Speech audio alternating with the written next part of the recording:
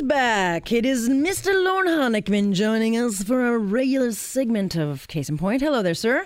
How are you? Good to have you back. Thank you. A little bit jet-lagged, as they say. Oh, yeah. From a fabulous foreign adventure. Well, welcome back to reality. Oh, and lots going on. Oh, there's so much going on. Getting ready for that marijuana buzz tomorrow? I mean the news buzz. That's what I was talking about. Yeah, because it all starts tomorrow. But interestingly, news coming tonight, and by the way, no leak is ever an accidental one, but the federal government leaking that they will be giving pardons, and they'll release details tomorrow. But you can't be surprised to hear that the feds are going to consider pardons for small quantities of pot. But okay, the bigger picture is, there will be charter challenges, I think, by those that maybe had a little bit, or let's say, I think the limit is 30 grams. So if you got busted with 30 grams, that will be dropped from your record. But, if you're someone like Jody Emery, I'd be challenging that. And can you imagine, how many different challenges are going to be coming up and what you can do and can't do, and people who, like you say, people who have certain pot possession charges on their record, and now you get this expungement type of legislation. But no, if you have this many grams, it's not. And it's all part and parcel, Alex, of this entire piece of legislation. I don't know how people are going to be able to surf through the laws and understand what they can't do, what they can do, the enforcement aspect, and forget about what's going to happen with people on the road and what that's going to mean, and studies coming out. I read while I was away a new study about 5 hours in the bloodstream. So this whole thing that's being leaked tonight about the feds are eyeing option to expedite pardons, well, that's just one of so many different pieces of legislation. Right. What would you be advising people then, as far as filling out forms and all the rest of it? I mean, should people be expecting that all of a sudden they're going to wake up tomorrow and have a pardon on their record because it was a small minor offense? I think what it is, I think the way the legislation, and again, this is just trying to understand what the different period is, it's just going to be faster. That's all. Like right now, anybody right now, if you simple possession of marijuana or something on your record and you want to get it expunged, you can apply for a pardon, but it takes a long time. So this now, if somebody were to say to me, well, what's going to happen with this legislation? We need to look at the law. We got to look at exactly what it is, and is that going to mean that you simply are going to fill out a form, and then that goes on record, and then the American authorities have and the American authorities, just so everybody realizes, who goes to the border and says, well, we can do this in Canada now. They're going to be looking at you and saying, you must be mistaking us for people who care, Well, but here, leadership starts at the top. And when the former police chief of Toronto, who's now, in charge of this kind of stuff, is telling people, don't lie. You can't lie to the border guard. But at the same time, you don't want to be, acting like Cheech and Chong. Well, that's right. What do you expect? Where's the leadership on this? What should Canadians be saying when they go across the border, Lorne? Well, you're absolutely right. You've got to be honest, but don't think that because you're living in a country. Well, what if the guy says, "Do you smoke pot?" What are you supposed to say? I'm not. Yes, I do. Just not now, but sir, who would be stupid enough to say that? Right. This is the problem, and so you better be, if you don't think that those American border guards are going to get ready to ask things, and people have to be very careful. You have to be very careful. You're living in a very unique situation starting tomorrow, and there's people around the world aren't going to care about it because they've got their own laws. So right now, if you've got something on your record for a simple pot possession, great. Okay, that'll be really good for you to get it expunged, but just make sure you read. Yeah. Read exactly before you start filling out forms. I don't know. I don't see how this is going to go smoothly, but you know what? You talk to people. I talked to people in the last 3 weeks, people who live in Denver, in Colorado where marijuana possession is legal. And they talk about it. Yeah, there was a lot of bumps along the way, but they say it seems to have worked out. Well, let's see what happens here. Yeah, it's a matter of, I think, avoiding the mistakes along the way. Be very careful. I don't want to spend a huge amount of time because we will, of course, cover this tomorrow, but Paul Bernardo will be eligible for. He's been eligible for parole since February. He's done his 25 years, but tomorrow is his actual hearing. He is a dangerous offender. Right. He ain't getting out.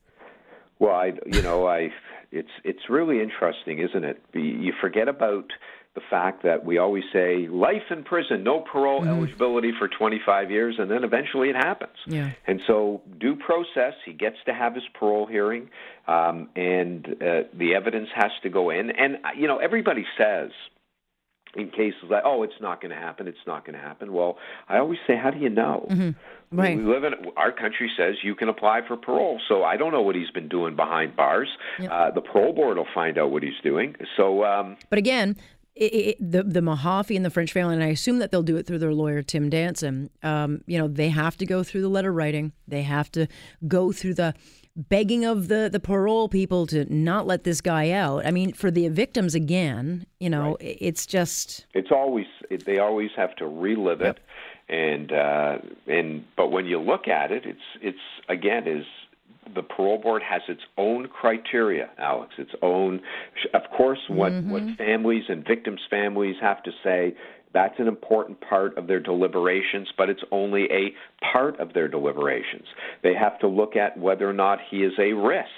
Of course, the number one issue with anybody... If they come back with that question and go, I don't think so, these people need to they need to be committed, honestly. Well, somebody would say, in fairness, have you seen his prison record? I don't know. I have no idea. This is a person who, at that time, was not taking responsibility for any murders. Right? He was pointing the finger at his former wife. So I'm not exactly sure. Has he now admitted liability? Has he said, "Yeah, I made a big mistake, and I've really learned from it," etc.? I don't know. Yeah. Well, we'll definitely have our eyes on it tomorrow. See where this goes, because I have to think that someone in corrections may have heard the outcry in the last, and I'm being polite with that, in the last 3 weeks to realize, okay, we're being watched. Because yes, you're being watched. You may not care, but you're being watched. Yeah. I want to talk about Mark Norman's case. He is the vice admiral, who is, I think, could be a real problem for the Trudeau government. This is a trial that's going to be going on right before the federal election next year. And this case involves this decorated naval officer who is accused of leaking information on a shipping contract, on a shipbuilding contract that had been secured by the Harper government. And then somehow it got reopened. And the lawyer, who we all know is Marie Henein, she asked for disclosure and documents that I think will be very embarrassing to not just the government, but specifically to Scott Bryson, who they are essentially accusing of meddling in the deal and throwing the Mark Norman under the bus. How do you see this? Well, this is a great example of why sometimes when a case is coming to courts and somebody's being charged, you should really make sure that you've seen all the documents and everything's there. Because remember what this is. This is about breach of trust, right? But he's also the only person who's ever been charged in this country with some kind of leak. I mean, leaks happen all the time. And first of all, what is the leak? And is it actually a leak? But even more important, and you said it, she's seeking all of these documents, and this shows the importance of why you try and get documentation, because we understand from the application before the court, the documents will support their position that whatever his conduct was, it was not contrary to the public good or inconsistent with the direction of the elected government at the time. And more importantly, it'll go to, allegedly, Mr. Bryson's, or could go to his credibility. Yeah. That maybe he was behind this effort and et cetera. So that's, and then when you look at the timing, when it goes to court, that's why you say, is this something that, that we really should be pursuing at this time? And that's why, as a defense counsel, as an experienced defense counsel, you try and get as much evidence as you can, because you want to see what you have. The other part of this, of course, goes to the whole other question about what is a confidence, a cabinet confidence. and what does that mean if you learn information and you provide it to, and if you weren't actually at a meeting? So the case is really, really important, but you said it off the hop. You said that it could be a problem from a PR point of view for the Liberal government. Well, this is much more serious than the Duffy allegations. The allegations here are essentially that the inside the Liberal government, they wanted a particular shipbuilding contract. It wasn't the one in place, and then maybe someone went in and meddled with it, and it got out, and now this Mark Norman, this decorated officer, has been thrown into the... So this is really gross, and the information that will likely be out then, if you know Marie Hinnan's work at all, she's not letting this bone go. I mean, it's going to be embarrassing for them. So that's, you pull all stops, you get all the information. So again, as we said, sometimes you think afterwards and you go, do I really want to be down this legal road? Where do you see it going then? Well, we'll see what happens, and of course this is part of an application that she's brought. Yep. And remember, this is the Crown doesn't have to end up actually pursuing this. A Crown always has the right to withdraw a charge if there's no reasonable prospect of conviction. So maybe this will end before the election, but who knows? I mean, and he could still be found guilty. But there's no way he's just walking away. He would at the very least be wanting a massive apology because his reputation's been destroyed. When you bring things like this that you may not bring, that's you're ruining people's reputations, and that sometimes comes with a cost. But we'll have to see. Yeah, but recall this though: the Prime Minister, who always talks about not stepping into things and not interfering with the process, with this Tory Stafford stuff and all the rest of it. Don't forget this case.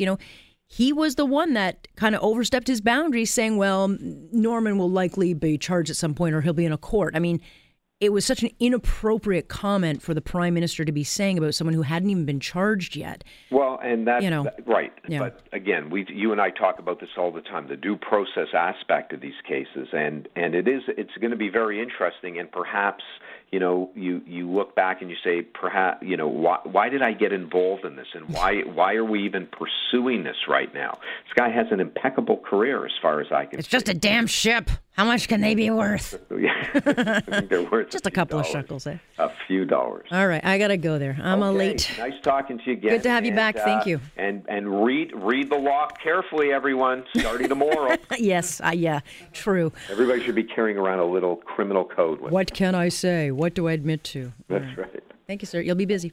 Okay, bye. That is Lauren Honickman joining us with this week's Case in Point.